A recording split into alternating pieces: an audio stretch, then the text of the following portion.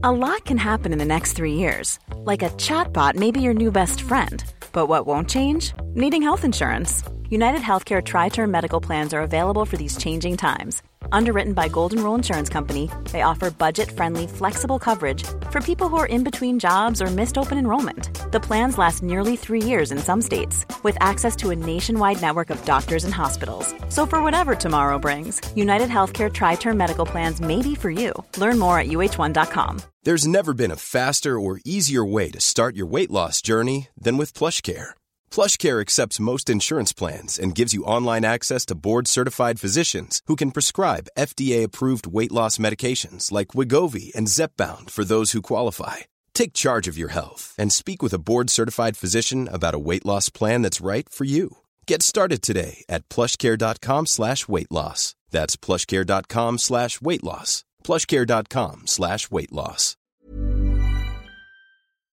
Hey guys, just to let you know that this episode contains discussions of sexual violence and domestic abuse. So if this is something that you don't feel like listening to right now, that's perfectly fine. Feel free to tune in to one of our other episodes. Welcome to the Dope Black Woman podcast, the podcast where we share stories of Black excellence as part of our safe digital sisterhood. I'm Leanne Levos. I'm Rashan, but you can call me Shan. I'm Livs. Hi everyone, my name is Leanne Levos. Welcome to the Dope Black Woman podcast. And this month, as you might know, for Black History Month, each of our hosts are taking an episode for themselves.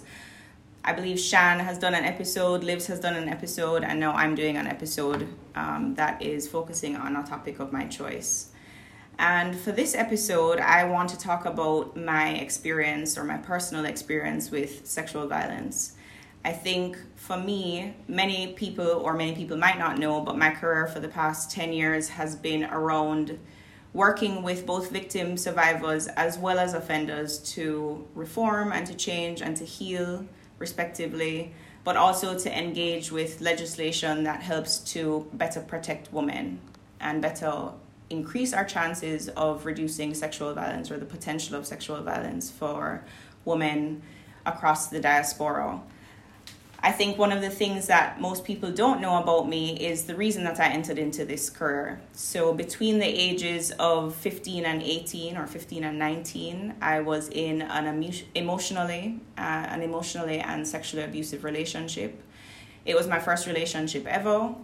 And as a way of dealing with or processing this experience, or my victimization, I dove straight into an academic career, which I think allowed me to understand for myself why I had been through this experience and why this person had done this to me, but without having the courage to explain why I was doing it. So I dove into this career of working with women and working with offenders as a way of trying to reconcile what had happened to me.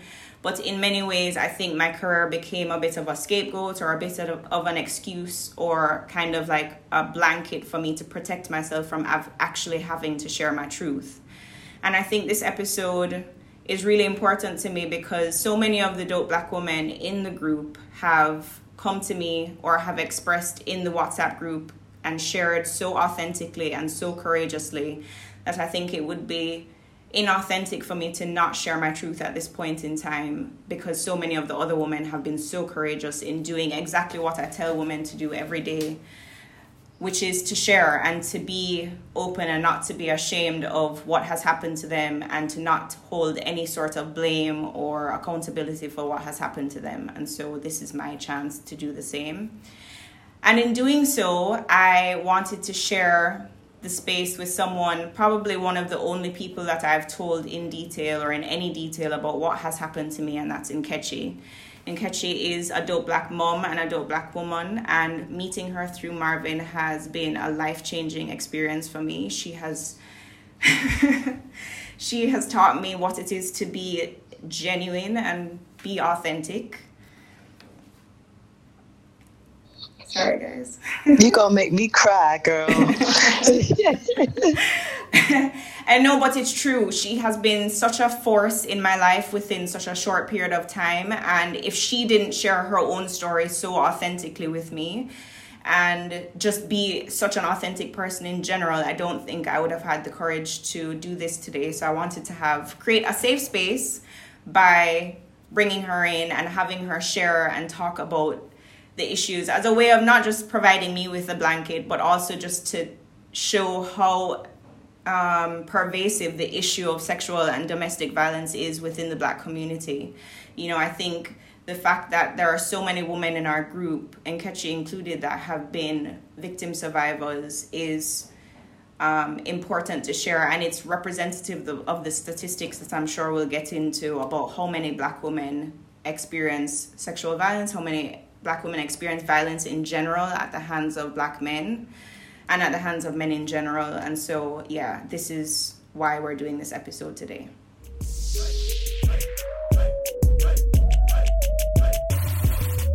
Hi everyone, my name is Nkechi. I'm Parbing. I am a dope Black woman and a dope Black mom, as Leanne just so eloquently said. I am also what I would call a joyful survivor of domestic abuse. I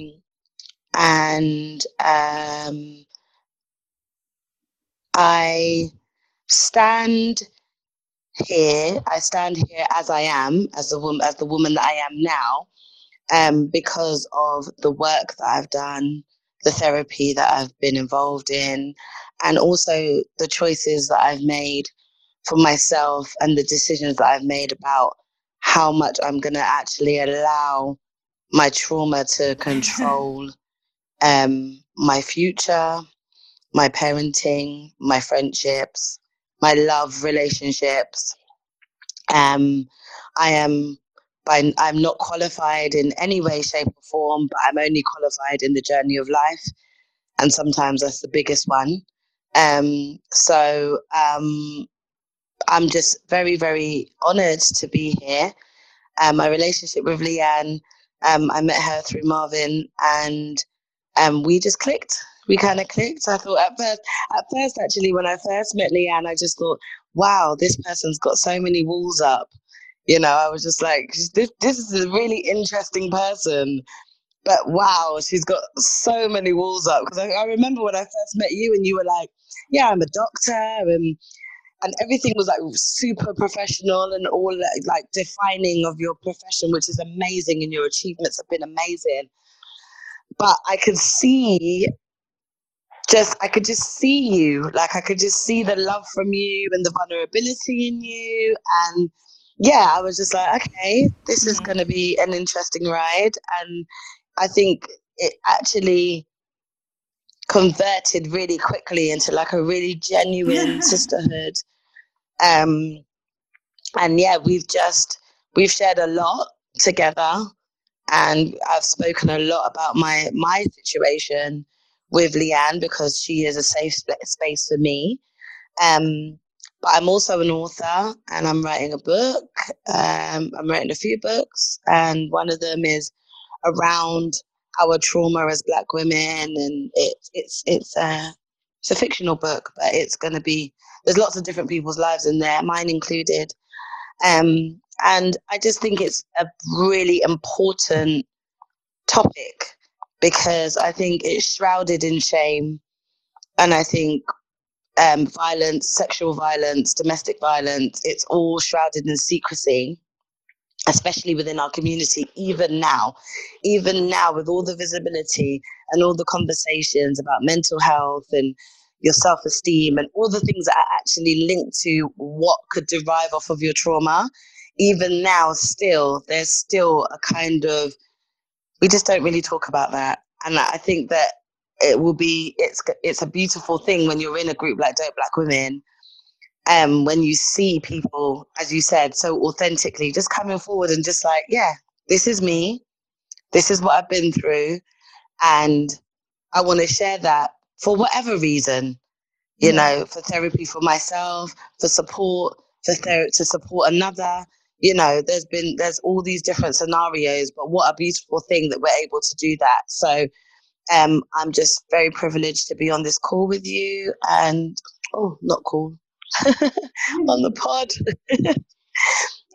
We're doing COVID life, COVID podcasting at the moment. But yeah, so here I am.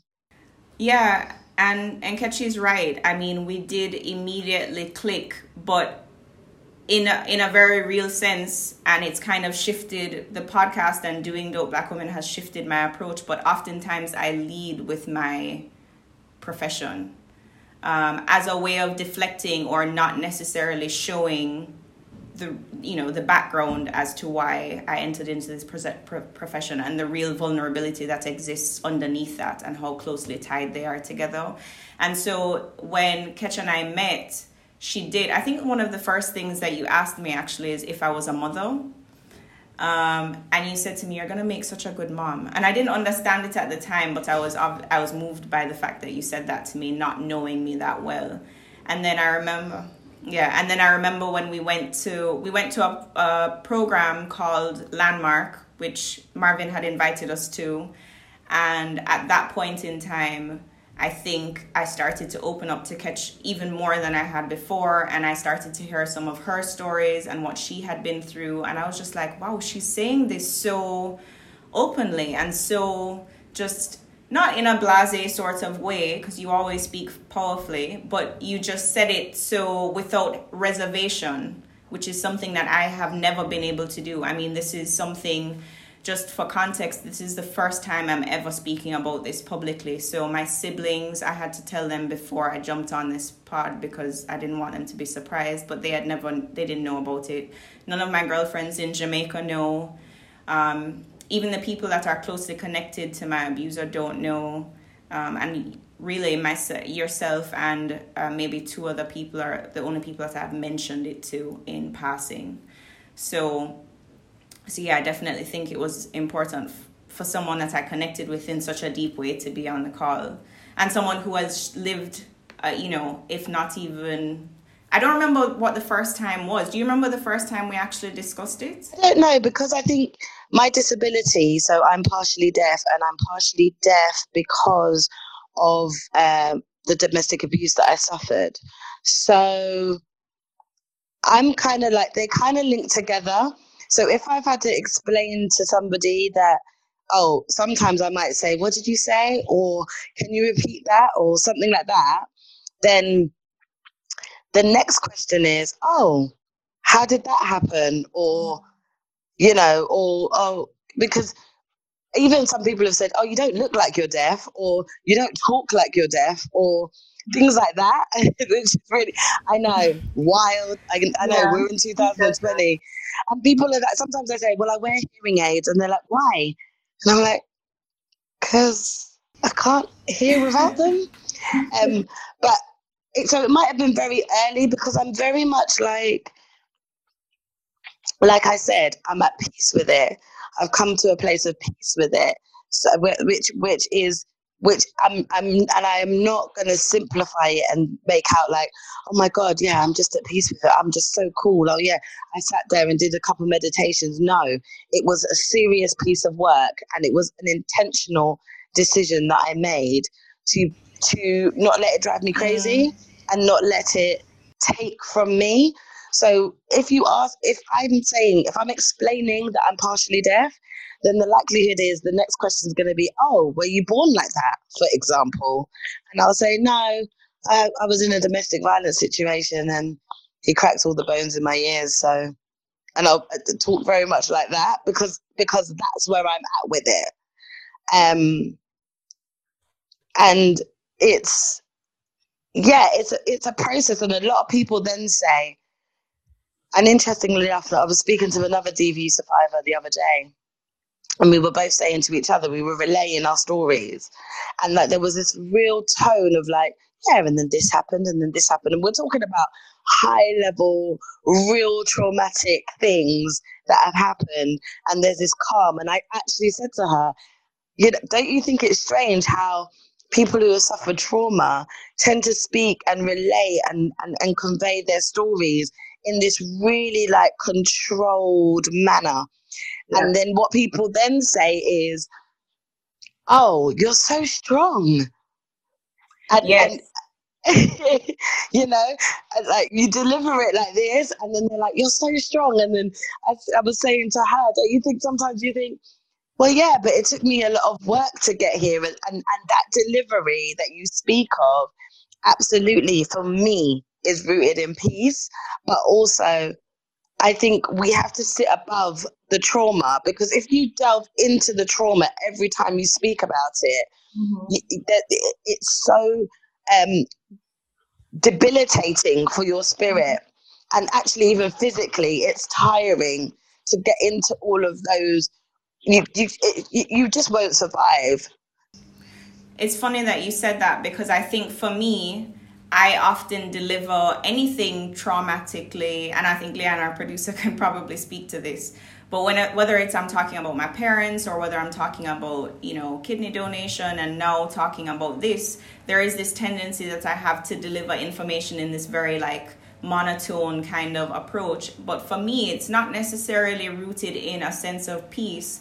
It's rooted in a means of deflecting and downplaying what I've been through. And I think sometimes I do that, one, because there's so many reasons. You don't want to muck up the mood in the room. Sometimes it's because you don't want to go through. Sometimes, you're afraid that if the process of going through it will break you, and how do you come back together? So much of my talking about it in a professional way, or in a very kind of academic way, is really just as a means of saying, if I talk about this shit, if I delve into this shit and really give you guys the nitty-gritty rawness of what I've experienced, I won't be able to come back from that. And that's a real fear that I have. So even now, talking about it and trying to be more open about it is difficult, because I'm afraid to fall apart. And how does that process of coming back from that look like? And so I guess that's kind of why another reason that I have you on the call or on the pod is because you have come back from that, and you are able to sit above it from a place of peace. And how did you even, what did that look like? So within the midst of the chaos, I had a beautiful son. And I was like, I need to understand how I got here. I need to understand I just need to understand. Because for me, it was about, he just can't be in this, and he can't have a mum who's in this. And, I wouldn't be a good mum.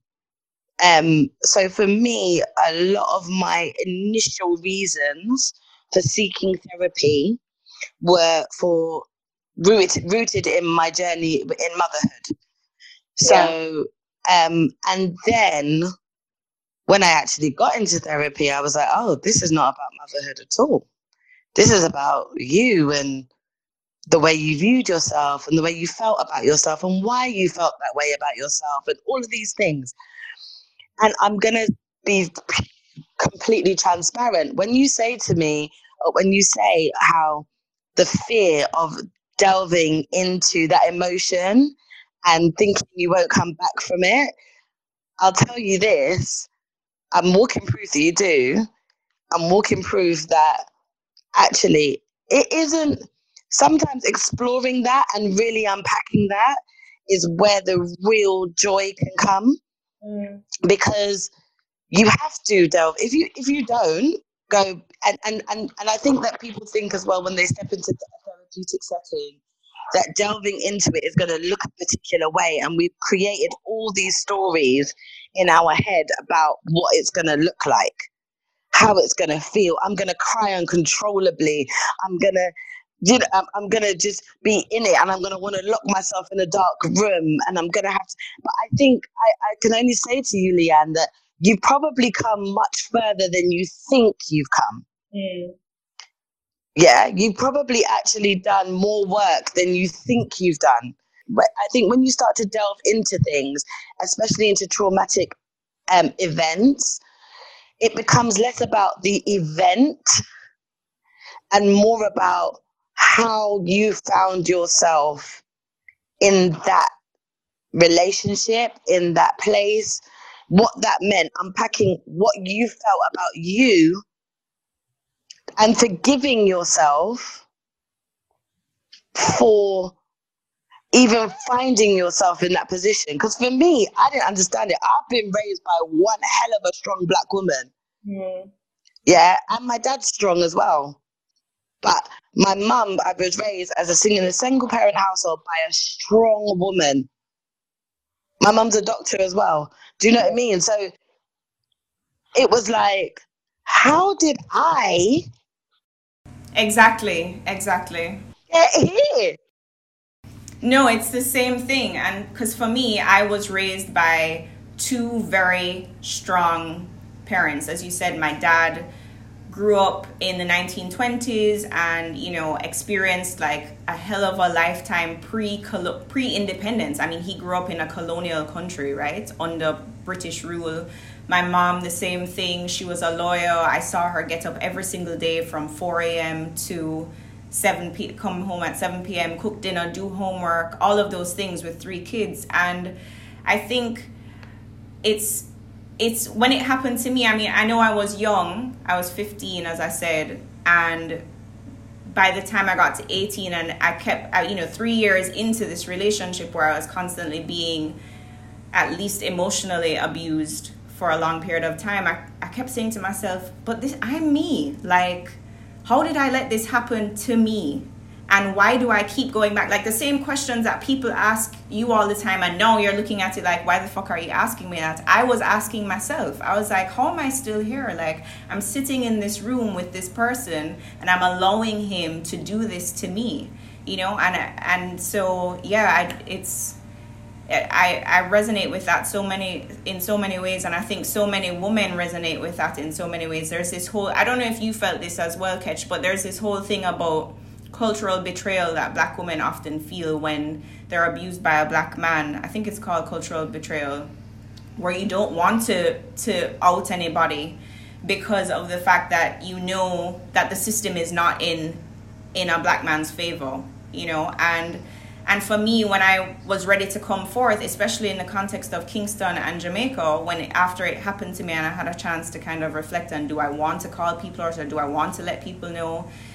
I immediately thought about the fact that he would be villainized as well. And how would that make for his future, knowing that he had also had a past where he grew up in an abusive household where his mom was abused on a daily basis by his dad. His dad kicked his mom out of the house into the street. She was a drug addict. Like, there were so many things that I knew impacted his own behavior towards me that I felt that telling my truth would have been a disservice to him. And it still does feel that way, to be honest. Like, if I think about where I am now, my biggest concern in sharing this part of my life is how it will impact him, if it will impact him. You know, because I do come from a small place where people know each other. And if I say this was my first relationship, they know who that is, you know? This is the Dope Black Women podcast. Yeah, I think for me, it's nice to see that you're in a place of peace, because that's ultimately where I want to be. I think for me... Sorry, I just want to interject just quickly about the peace thing. Because I think when people tend to talk about peace, they tend to think that I'm just floating through it all. And I'm like, oh, this is all, I'm just fine with it. It's not that. It's when the challenge comes, or when an emotional feeling towards it comes, I have learned and I know how to manage that. Yeah.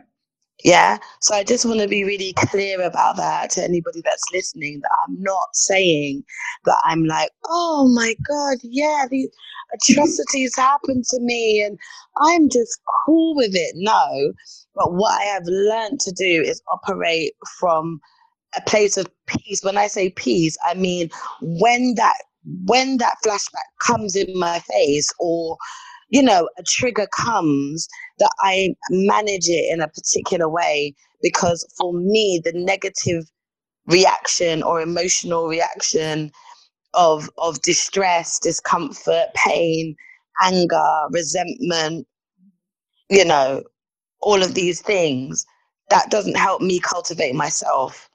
So I choose to combat those feelings in a peaceful manner.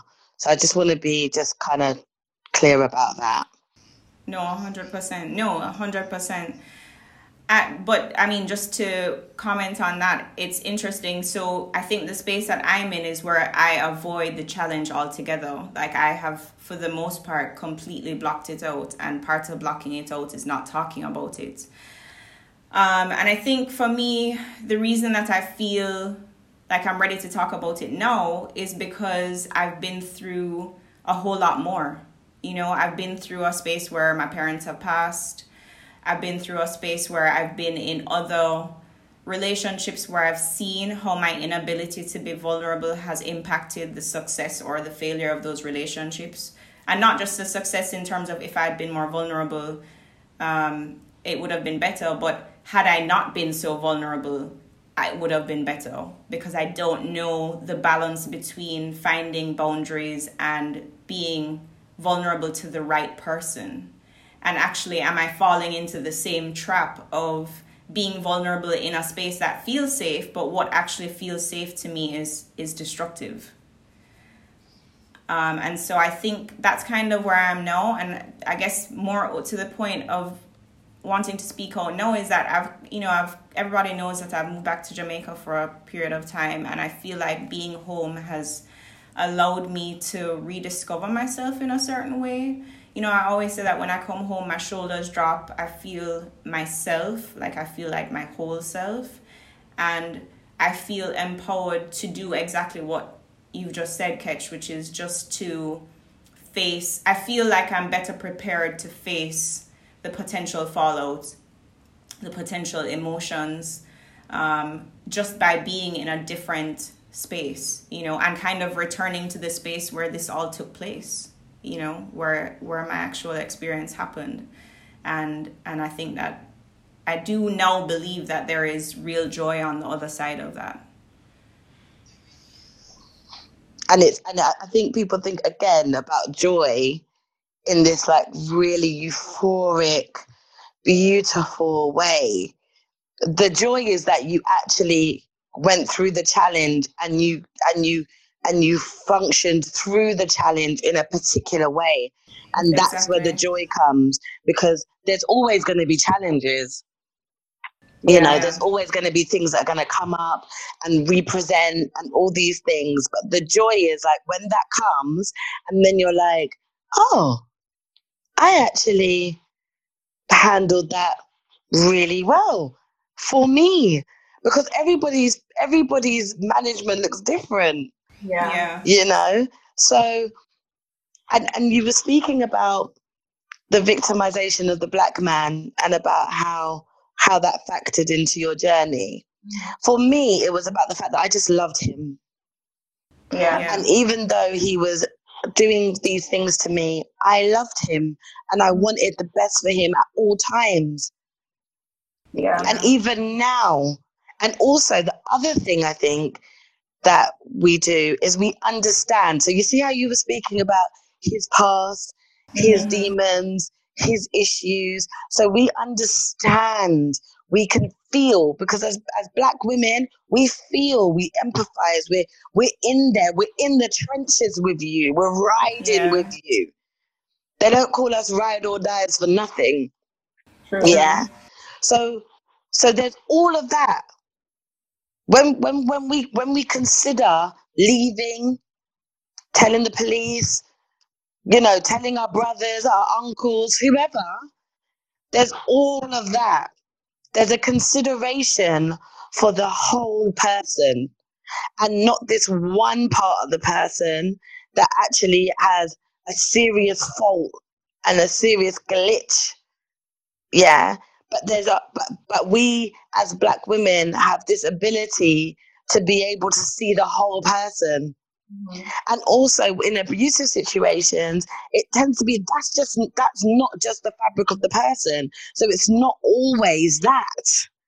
Yeah. There's cycles, you know, there's a whole wheel. When I was in therapy, there was a whole wheel linked towards domestic abuse, right? Yeah.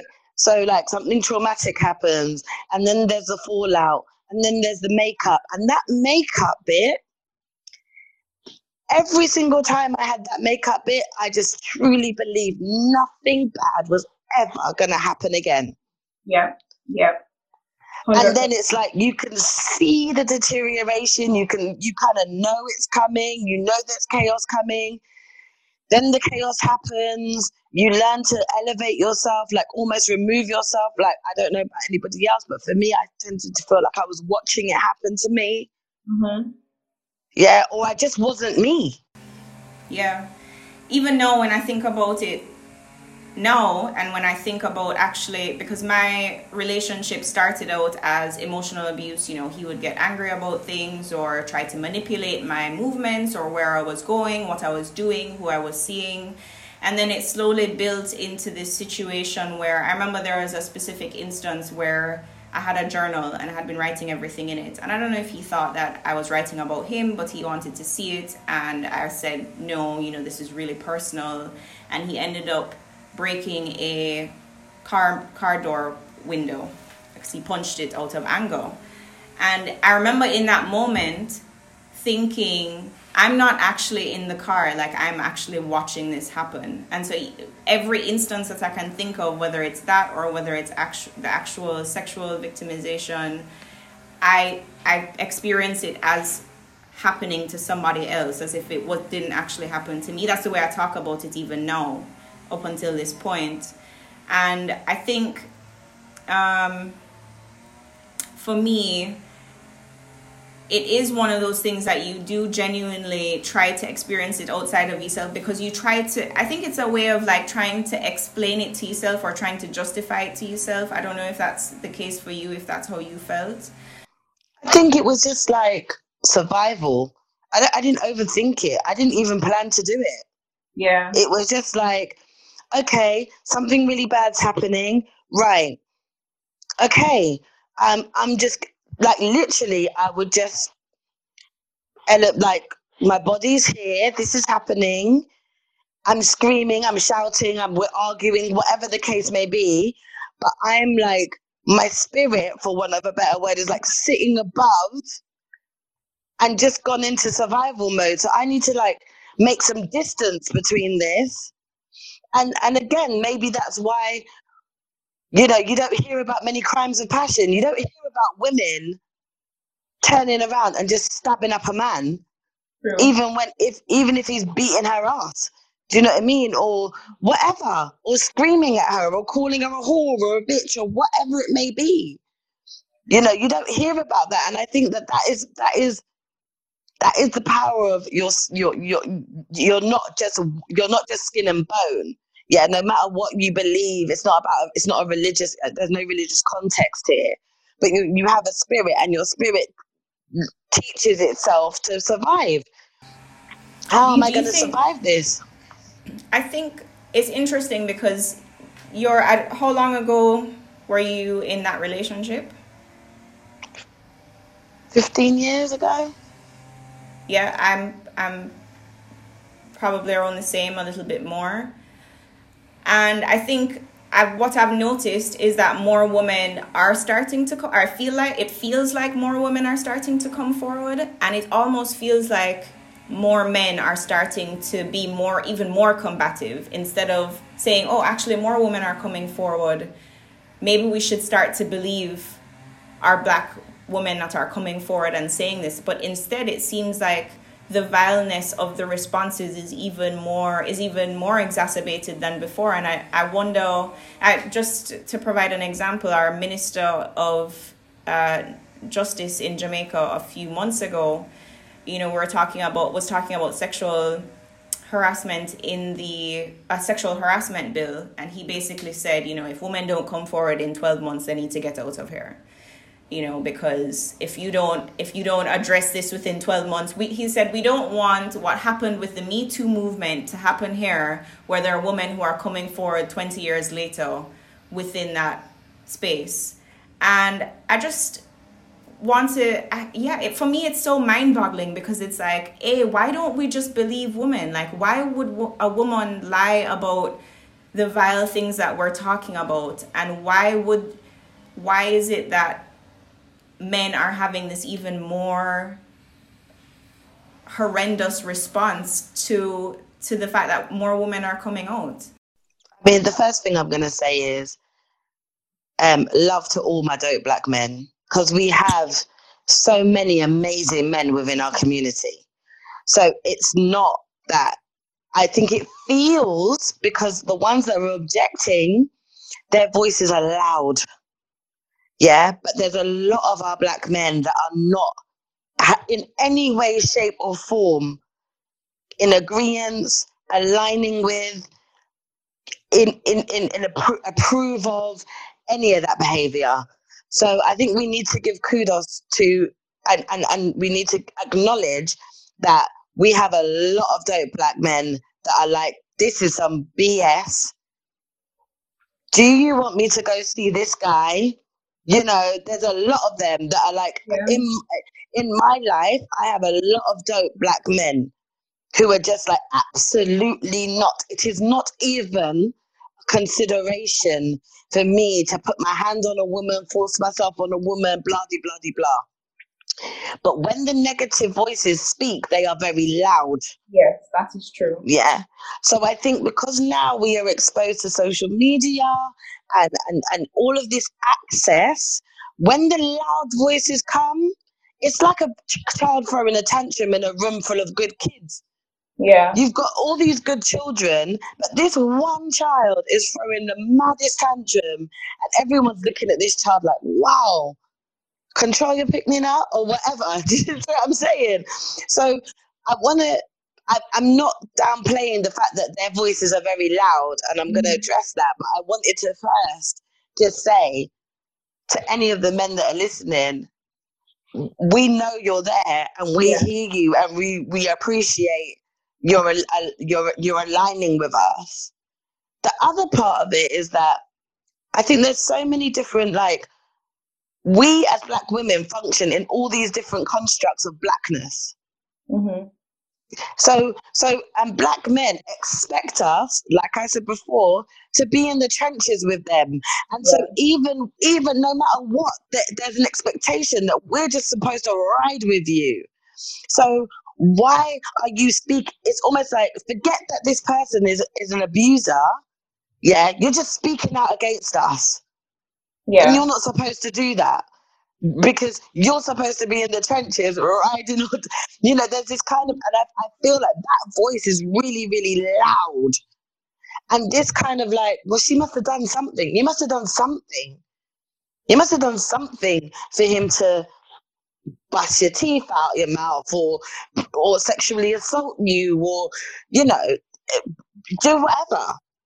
What did you do? This is an interesting, I just find it wild. Like, you're like, you just don't believe that somebody could just have a little, because I do believe that abusers have got something wrong with them. Like, you cannot, something's going on in psychologically for you to be an abuser, right?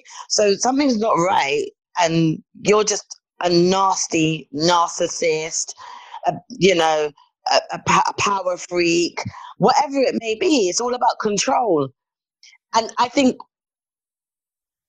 just to say that, I think sometimes a lot of our abusers, they try to be controlling of everything because they didn't have control somewhere else. Yeah. 100%. But that does not excuse that, because my thing is, your responsibility as an adult is to take care of your trauma.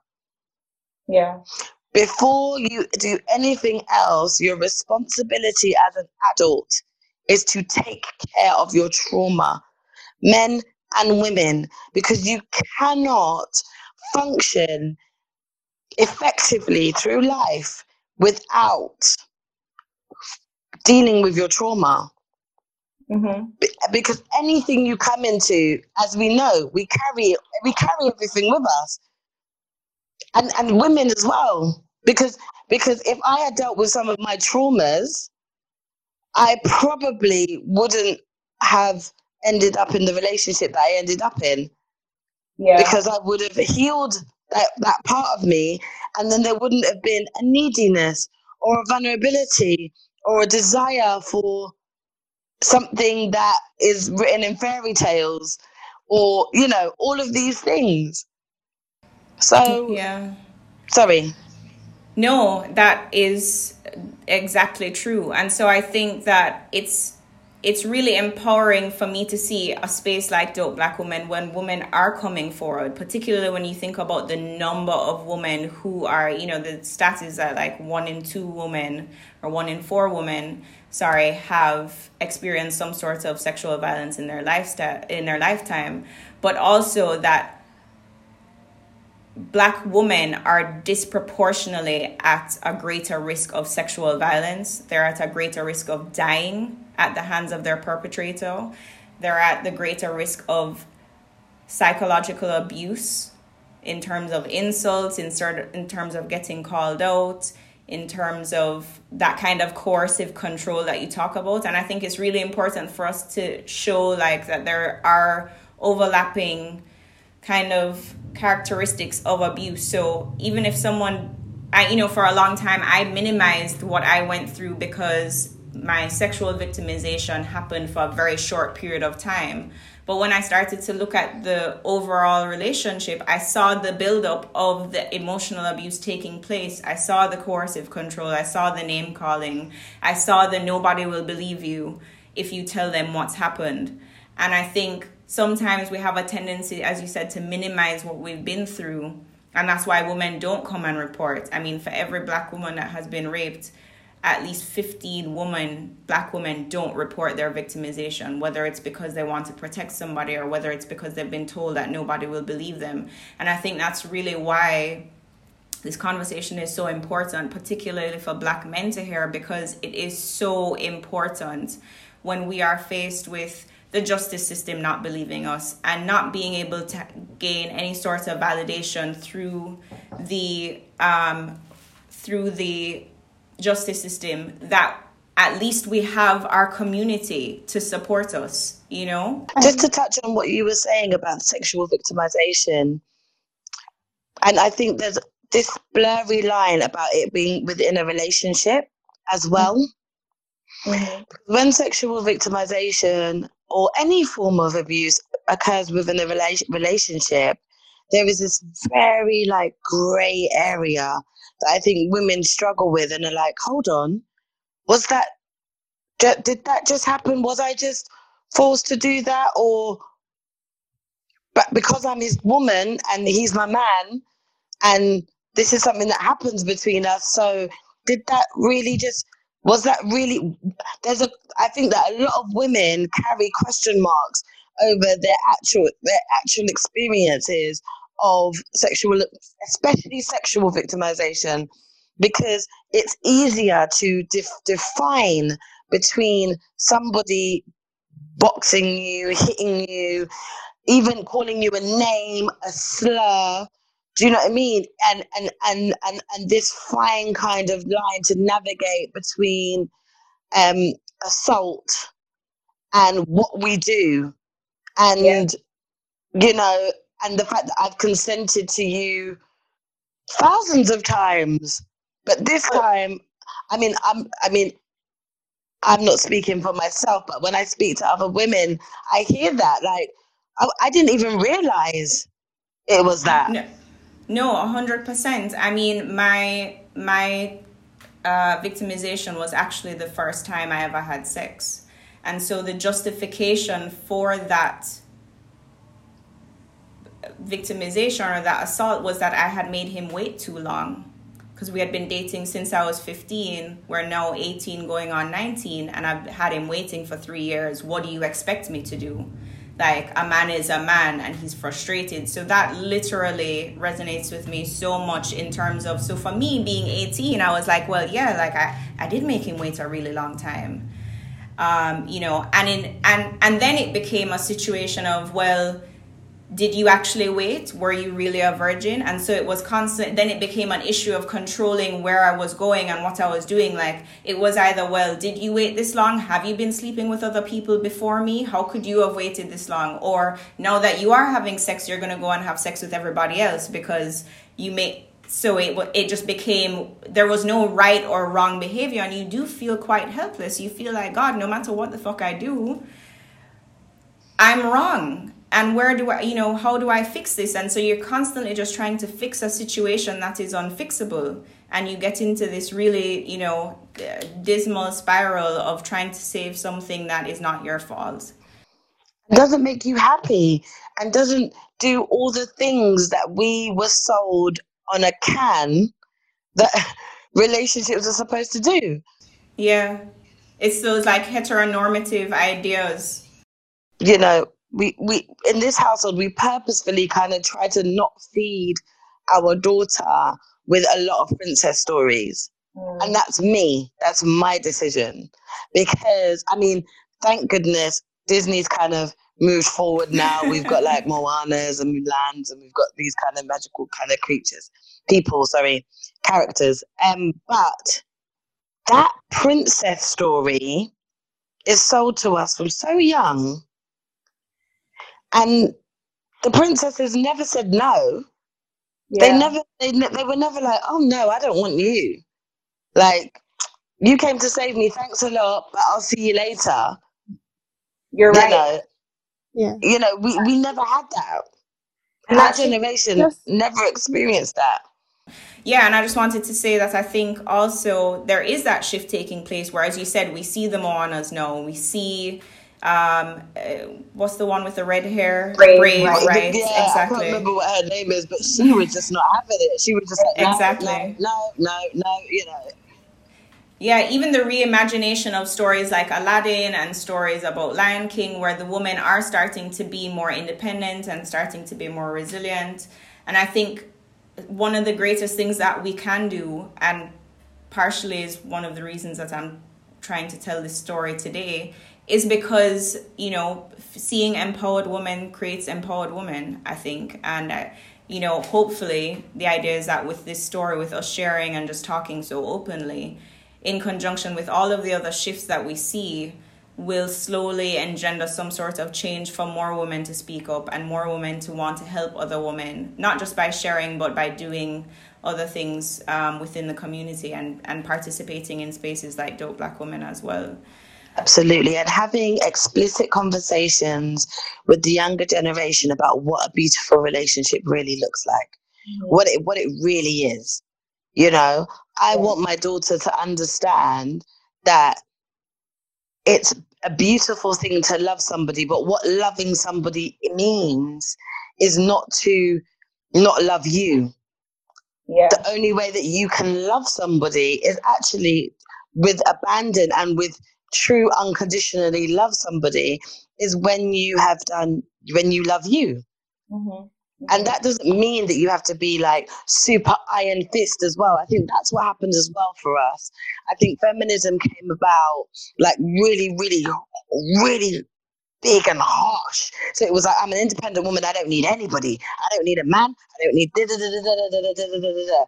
And there was like this drilling down of conventionalism and being just in a family and wanting that and desiring that. So we went like to the other end. Yeah. And within that, again, our silence came a bit because everybody was promoting being super duper strong. And that's why you didn't open your mouth. And that's why I didn't open my mouth and say anything, because actually all these images then started to flood us about being strong and being independent and knowing what you want and not taking no shit from anybody and all of this kind of stuff. And then you're in this situation, I'm in this situation, thousands of us are in situations where we're like, well, I'm not doing that because this is happening to me behind closed doors. But when I'm out there, I can't be seen as, weak. Yeah. And this is the thing, that's the mad psychology of it, because of course you're not weak. Of course. Actually, you are strong for even being able to survive cope, function, still have a career, still have a family, still have all these things and be suffering trauma. So whoever's listening, if you're in that situation right now, you are not weak. Yeah, you are not weak. I'm getting emotional now. You are not weak for being in a situation that you didn't choose to be in, for having been coerced into a situation, for not seeing the red flags. You're not weak. Yeah. Yeah, you must know that. You're not helpless either. So think strategically about how you can survive, how you can get yourself out of the situation. Don't put yourself in danger either. Be smart, but know that you're not weak and you're not helpless. Because for a long time, I just thought, look at you. I just look at myself and be like, look at you. What are you doing? Yeah. You know, what are you doing? But in terms of me coming out of that situation. Yeah, how did you leave? Because for me, I'm not gonna lie, I was lucky. Like, I left to go to university and I had the physical distance. And so by the time I got back, I was in a position to protect myself by not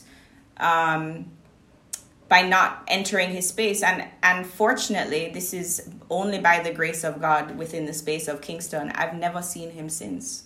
That's incredible, isn't it? Literally never. I left in stages. So I left about 5 times. Which is for the record, sorry, Ketch, which is for the record, statistically, it takes women 5 to 7 times before they will leave permanently. That is I left very about normal. 5 times. I had my friends, my family involved in helping me leave. And truly, I just literally woke up one day and was just like, this can't happen again. I can't do this. I can't do this anymore. So it wasn't a definitive moment for me, because even after I had left the house, there was still residual stuff. Yeah. There was still residual moments. You know, there was still there was still a need for this person. And this is the thing. I think that when people think about fleeing or leaving, they don't understand that it's not linear. It's not just like, this person's done all these things to me, and therefore, if it was that black and white, we would leave after the first time. Yeah. You know, so because you actually had a whole life with this person, you know that the whole of them is not wicked, is not evil, is not, you know what I mean? So there's it happened for me. It happened in stages. As I said, I was just like, I have to, like, this can't go on. I can't be this person. And it you know what, as well, my major breakthrough moments of leaving were actually all kind of verbal things. So I felt supremely free when I was able to say to my abuser, if you swear at me one more time, I'm going to put the phone down. Sounds wild. Sounds crazy. Or, if you come to my house, I'm going to call the police. Or, yeah, it was just like, it was all these small, I physically left, but the emotional leaving and the not getting back into the cycle of like, oh, this is amazing. Oh, this is traumatic. Oh, this is amazing. Oh, this, do you know what I mean? It was those things that when I saw, like, the relationship at that time, when it wasn't even romantic, just turning, and then an event occurred that created distance as well. Okay. And so I was But even within that, there was still like emotional control. And then I was very like, no, just no. But I was in therapy as well. So my leaving, I literally left 5 times. It's so interesting because I think I wonder if that doing that and being part of that, process where you left gradually is something that, because I never had that. As I said, I was in the thick of it. I left for university, still in a relationship, and broke up with him, while being apart, whilst I was still at university. And so I never had those moments of embracing my power to saying no, or saying, actually, I'm not going to do this anymore. So actually, and I think maybe for me is that maybe that's why it filtered into my relationships moving forward, is because I never actually had the moment where I was like, actually, this is no more, and because I just kind of shelved it and put it to one side and said, well, I'm going to deal with this by embracing this career, and this is how I'm going to fix me, is by trying to fix men who do this to other people. I was like, I know why he did this to me. I saw it. As you said, you see this whole person, and you see in 1 minute he's screaming and shouting at you, but in the next minute he's being screamed and shouted at by his dad or his mom or his siblings. And so instead of trying to fix me, I was like, I'm going to fix me by trying to make sure this never happens again to anybody else.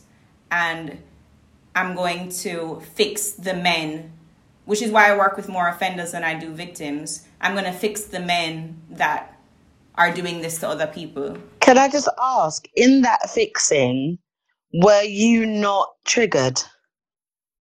There were moments. Yeah, because I just find that quite so. I mean, we're just incredible, we really are.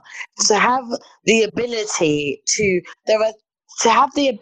to fix offenders, and then you be able to kind of remove yourself from that, and I just wonder, like, how. I wonder if you were healing yourself. This is what I'm saying about your journey and about you thinking that you're in one place, but actually in doing what you did, it was a part of you healing yourself. I think you're saying you shelved it, but you didn't shelve it because it was an intentional decision to enter into a profession that was going to make things better for other people. But I think in that, I'm just suggesting, in that, I'm having a bit of a light bulb moment, and I'm like, in that, maybe you were actually doing a piece of work for yourself. There's no way you couldn't have been doing a piece of work for yourself, because you're one person. There's not 4 Leannes. There's one Leanne. One maybe, like, say, let's say university intellectual Dr. Leanne is like, I don't know, 70% at that time, right, of you doing this work. But there's still all these the other factions of you that your work must seep down into. Yeah. Do you know what I mean? Yeah, so 100%. And I think that maybe you've actually, I just suggest to you that maybe you've got to this point on this pod talking about it outwardly, openly, and sharing that with the world, because you did that work. Yeah. It's a different picture for every person, and I want the women who are listening to this, and the men, to just, healing is not linear. It's not like necessarily, not everybody goes and sits on a couch and talks to a therapist and works through it all, and major parts of my healing did not occur on a couch with a therapist. I've never actually discussed this with my therapist, to be honest. That's the crazy part about it. And we discuss many things, but I don't know that my therapist knows about this, which is crazy. No, and I'm just thinking about that now. It's not even something that I've consciously or unconsciously done, And I don't know if it's because there's this whole thing about compound depression and compound trauma that people go through when when they have another situation that happens that's a big life trauma, like my parents passing within 11 months of each other, that I just compounded that on top. And so me being abused or assaulted went straight to the bottom, and it became not a priority for me to deal with anymore. But actually, you're right. Maybe in going through this process of working with other people, whether successfully or unsuccessfully, because not every abuser that I've worked with has been reformed or has changed their behavior, is part of my process. And maybe you're right. Maybe that's what it looks like.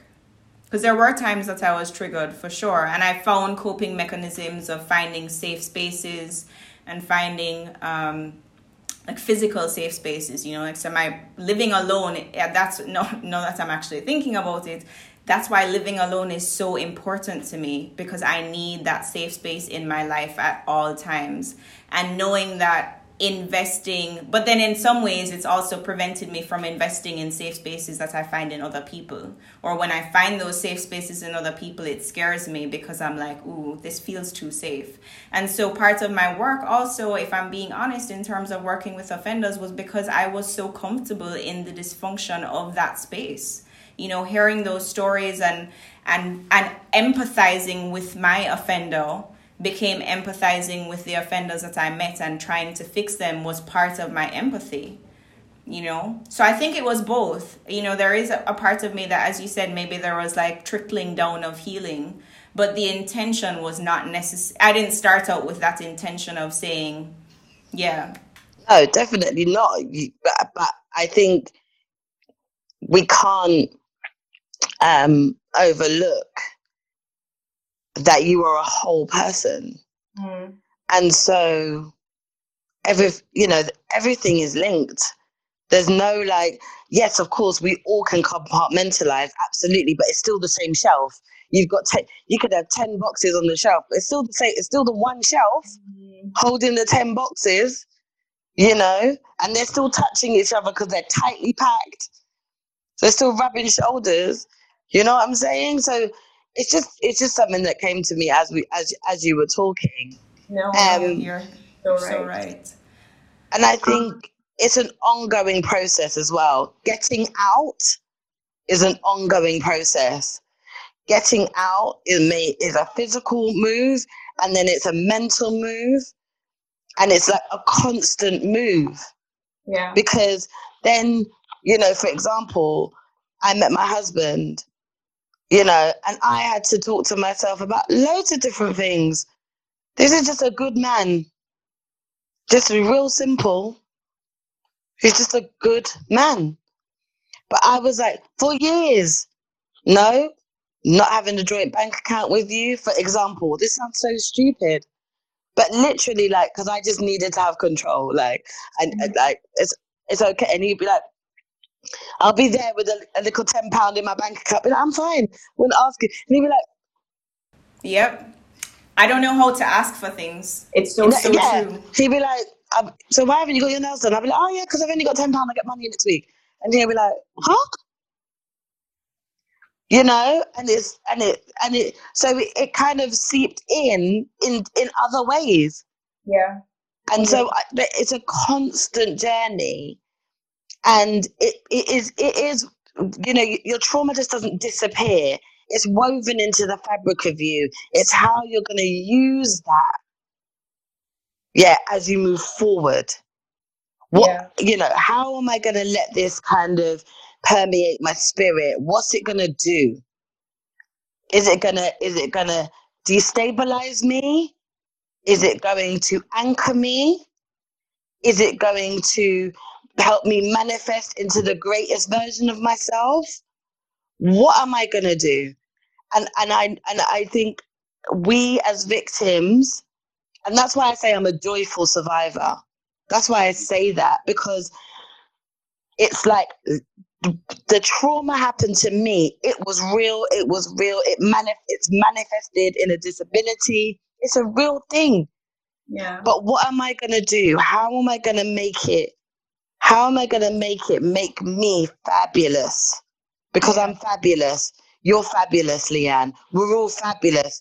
There's a whole community of amazing, fabulous women.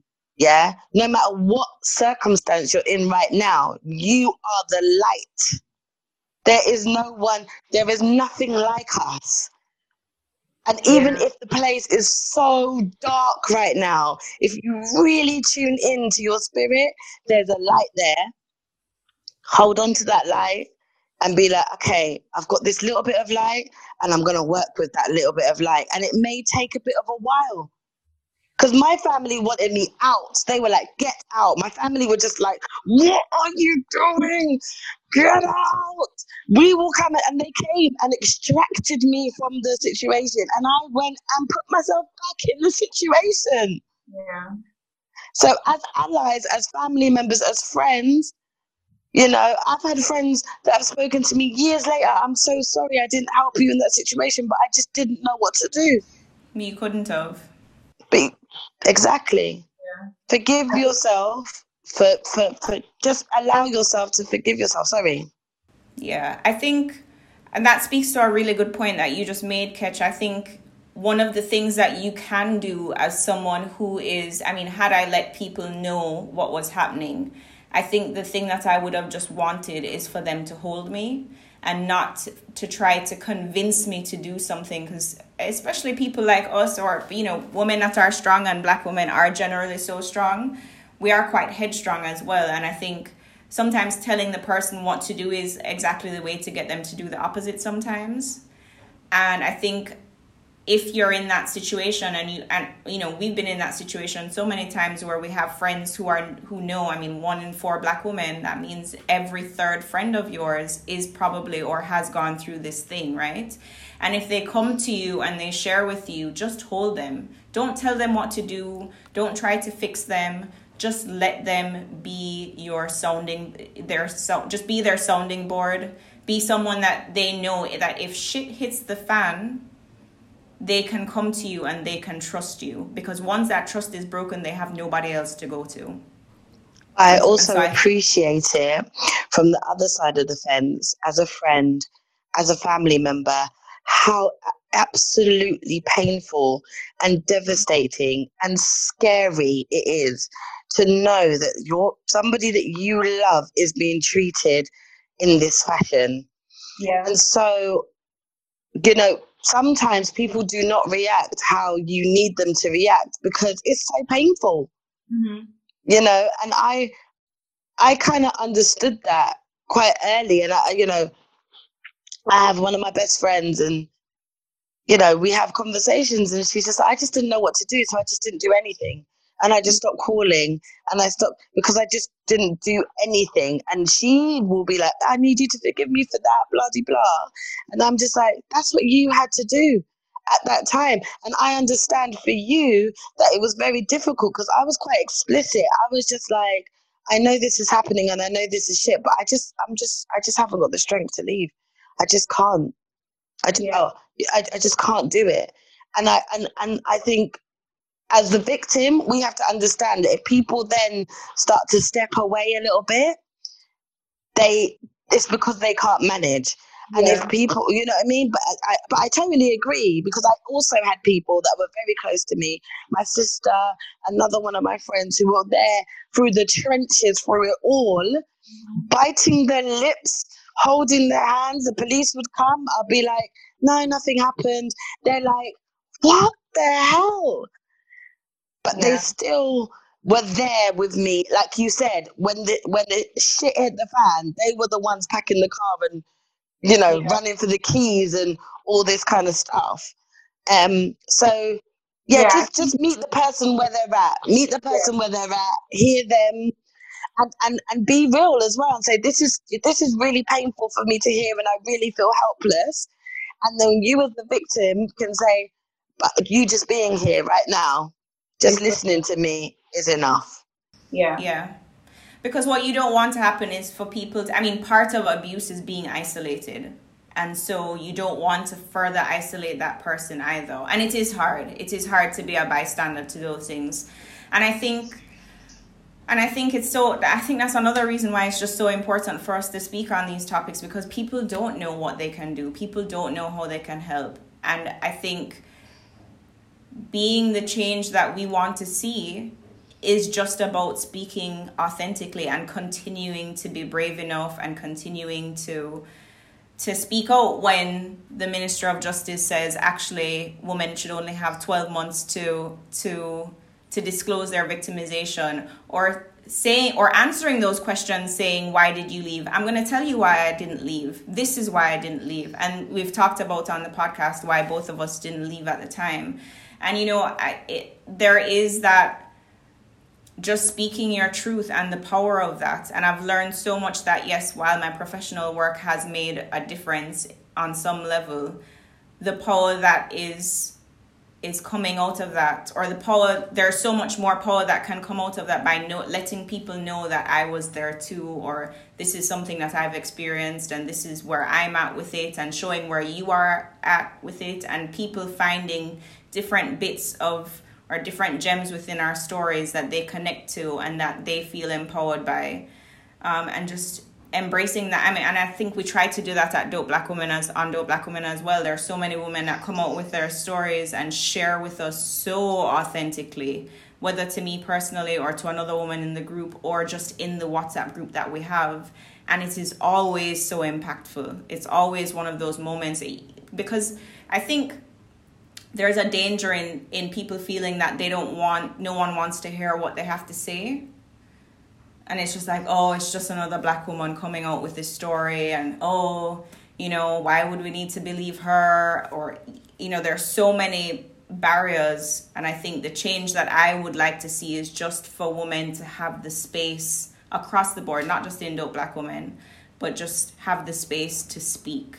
I think the conversation, I would love to see some really honest, and I think we do that on the sharing call, but just some really honest exchanges between the Black men and Black women about the vulnerabilities, about what happens if you do lose control, how to manage that, you know, and also just for men to hear our stories. And also, I know this is Dope Black Women podcast, but we must acknowledge also that there are men who also have are in domestic abusive relationships as well. Is, you know, and are subjected to those things, to horrific things as well. So I just wanted to acknowledge those survivors as well, because that's another thing that's shrouded in shame.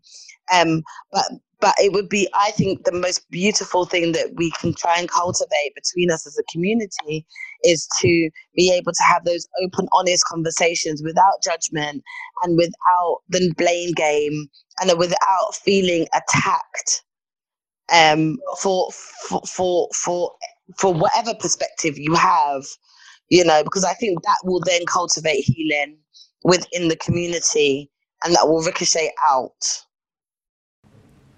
100%. Gosh, Ketch, thank you so much. I don't think I could have done this without you. You've done a great job, babe. A great job. And I just wanted to close on just to anybody that's listening that's a victim. I need you to understand that it was a process for you to find yourself in this position, and it will be a process to get yourself out. Mm-hmm. It's just like anything else. You don't get a degree overnight, and then you don't get a job overnight. You don't make a baby and have sex and conceive and then give birth to the baby the next day. And then when you give birth, you don't get your body back the next week. It's a process. It takes time, and allow yourself, forgive yourself. If you're still in a state of disbelief, forgive yourself, allow yourself that time. But just have intent, have a goal. Yeah. Don't set a time on it, unless, of course, you're in immediate danger. You need to get out. But just set a time. When I'm more talking about once you're out of the actual immediate danger, allow yourself that time to process. Yeah, I think one of the things that my therapist has taught me, even though we haven't been talking about it within the context of domestic violence or sexual abuse, is be kind to yourself always.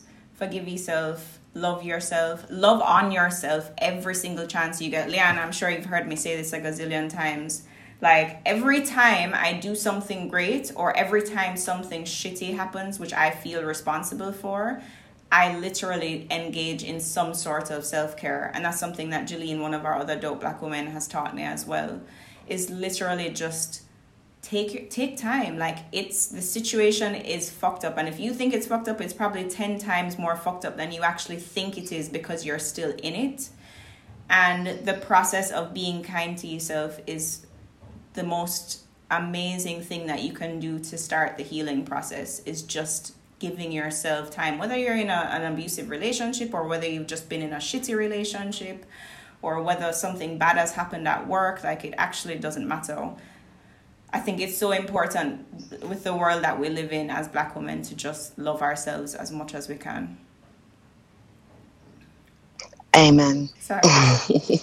Thanks, Ketch. I appreciate you. I love you so much. And I love you. I'm so proud of you, man. Thank you. That was deep. We went there, baby. So thanks so much for listening, guys. Please don't forget to rate and subscribe to the podcast wherever you get them from. On Twitter and Facebook, we are Dope Black Woman. And on Instagram, we're Dope Black Woman 1. We'll be back with you next week with our regular scheduled programming. All of the women will be back. And until then, stay blessed and unapologetically Black.